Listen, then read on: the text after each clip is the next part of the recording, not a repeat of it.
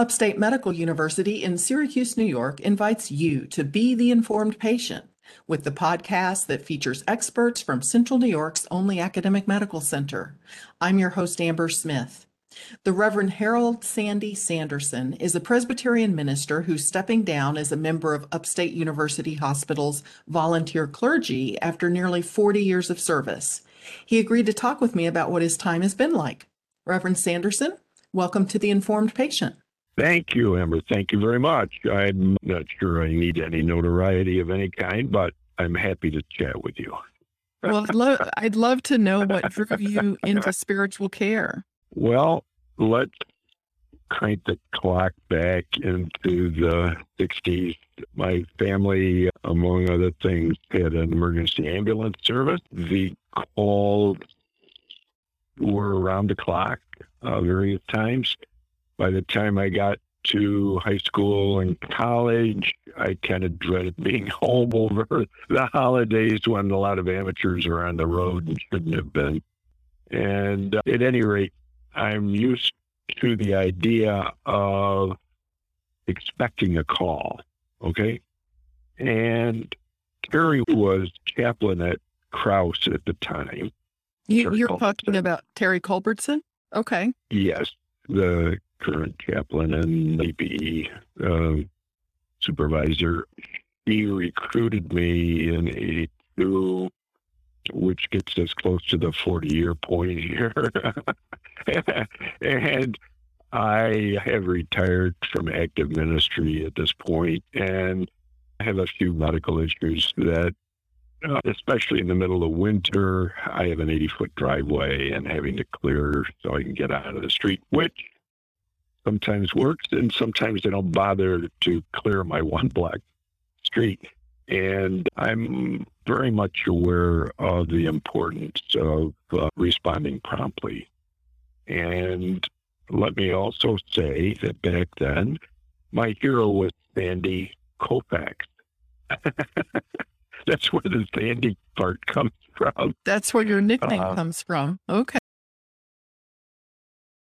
That's where the nickname comes from. It comes from Sanderson, but that's beside the point. For me, it was Sandy Koufax. And when Terry signed me up, I was happy to help out. And then in order to establish our CPE program, she needed to move to Upstate University Hospital. So I've been covering them for as long as Terry has been at Upstate. On top of caring for parishes, I was also chaplain at Rosewood Heights for 20 years, along with a little parish on the west side that kept me pretty busy. Let me ask, CPE stands for? Clinical Pastoral Education. I see. Okay. And tell me, who is Sandy Koufax? Sandy Koufax, I'm sorry, I forget how old I am.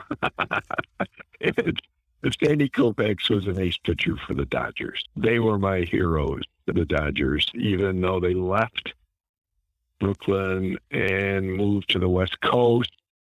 Curse them for that. But yeah, Sandy Koufax is really where I get Sandy from. Well, when did you know that you wanted to become a minister? Well, in 1955, I came down with epiglottitis, which is when your epiglottis, which is the little flap over your windpipe, gets infected. It balloons up like it completely blocks your trachea. And if you don't get a tube in there and get some air flowing into your lungs, I wouldn't be talking with you. And along about the time I was finishing my undergraduate studies at Syracuse University, I had a dream in which I believe God kept me alive for a purpose. And it wasn't a classroom. It was serving in the church. So, fairly short answer, but that's the truth. I mean, that's where it came from. And I was very happy to have the opportunity to help the community generally, in addition to when I came back to Syracuse in 1980, I was serving the East Genesee Church, which is now the Korean Church of Syracuse. I organized them into the presbytery and organized myself out of a job. And I've stayed employed the entire time I've been in the community, which is a blessing in itself. And especially my son, who was in high school at the time, I was able to get him through high school and college. Do you think that your upbringing, where your family ran an ambulance service, do you think that sort of medical doctrination drew you to hospital clergy work? I would say that's a factor for sure. And I joked that when I was serving church in Binghamton, I was in jail a lot because I was with the jail ministry. In addition to serving a parish in Binghamton, which had 800 members at the time. And I just am not deterred, let me put it that way, by bells and whistles and tubes and things. And I've been there, done that. And also, it's a little bit of giving back because every day I continue to breathe. I'm a thankful person. This is Upstate's The Informed Patient Podcast. I'm your host, Amber Smith, talking with Reverend Sanderson, a Presbyterian minister who's volunteered his time at Upstate for almost 40 years.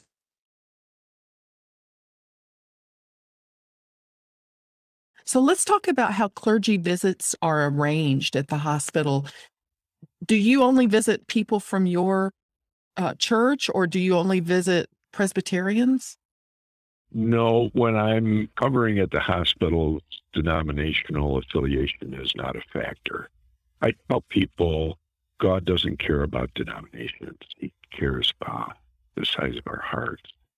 I cover one day a month, and sometimes it's busy and sometimes not. I've also done on-call work for Hospice of Central New York, but it's, I think, primarily a question of people are up against it. They want somebody that's not going to take their blood or their blood pressure, but wants to deal with them as a person and get their name and call them by name and ask God to give them the strength and the courage and the healing they need. And I was happy to work on those things that are so important to me. I know hospital clergy may also minister to family and friends of people who are hospitalized. Do you ever get a version of the question, why do bad things happen to good people? We call that theodicy. Try to explain things which are not explainable. I remind people that Jesus identified with the worst that can happen to a human, being nailed to a tree. He identifies with those who suffer. And first words, my God, why hast thou forsaken me? He knows what it means to be in trouble.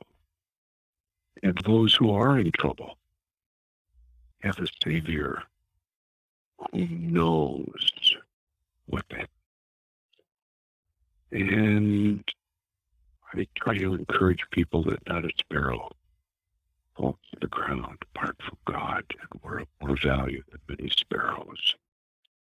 So, as I say, an encouragement for families as well as for the patient that they're not alone in whatever struggles they're facing. You have a very calm voice. I wonder if you have a method that you follow for helping calm a tense or a chaotic situation? I think the key is to focus on why you're there. It's not for you. It's for me to be a support and encourage voice that reminds folks that we're not alone in this sometimes very dark and troubling world.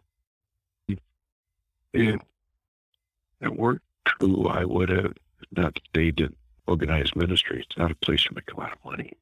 You do it because you're thankful to God that you can breathe and be. That's what it's about. What would you say to young ministers or rabbis or priests to explain why maybe they should consider serving as volunteer hospital clergy? I think the key aspect is that you have more blessings. I tell people love is like a tide. It goes out, but it comes back in. Love goes out, love comes back.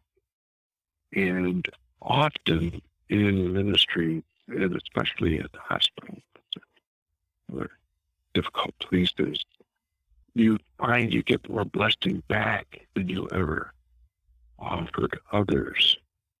It's only one day a month to fill in the calendar for Terry and others who work on this project so that they can breathe a little bit once in a while. And you should consider this as part of being part of the community.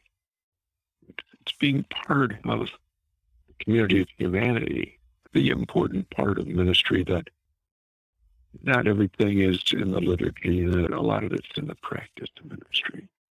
And reaching out to the community, and especially when people are up against it, is an important aspect of ministry. Jesus did a lot of healing in his earthly ministry, so you have a good example. Well, Reverend Sanderson, thank you so much for making time to talk with me.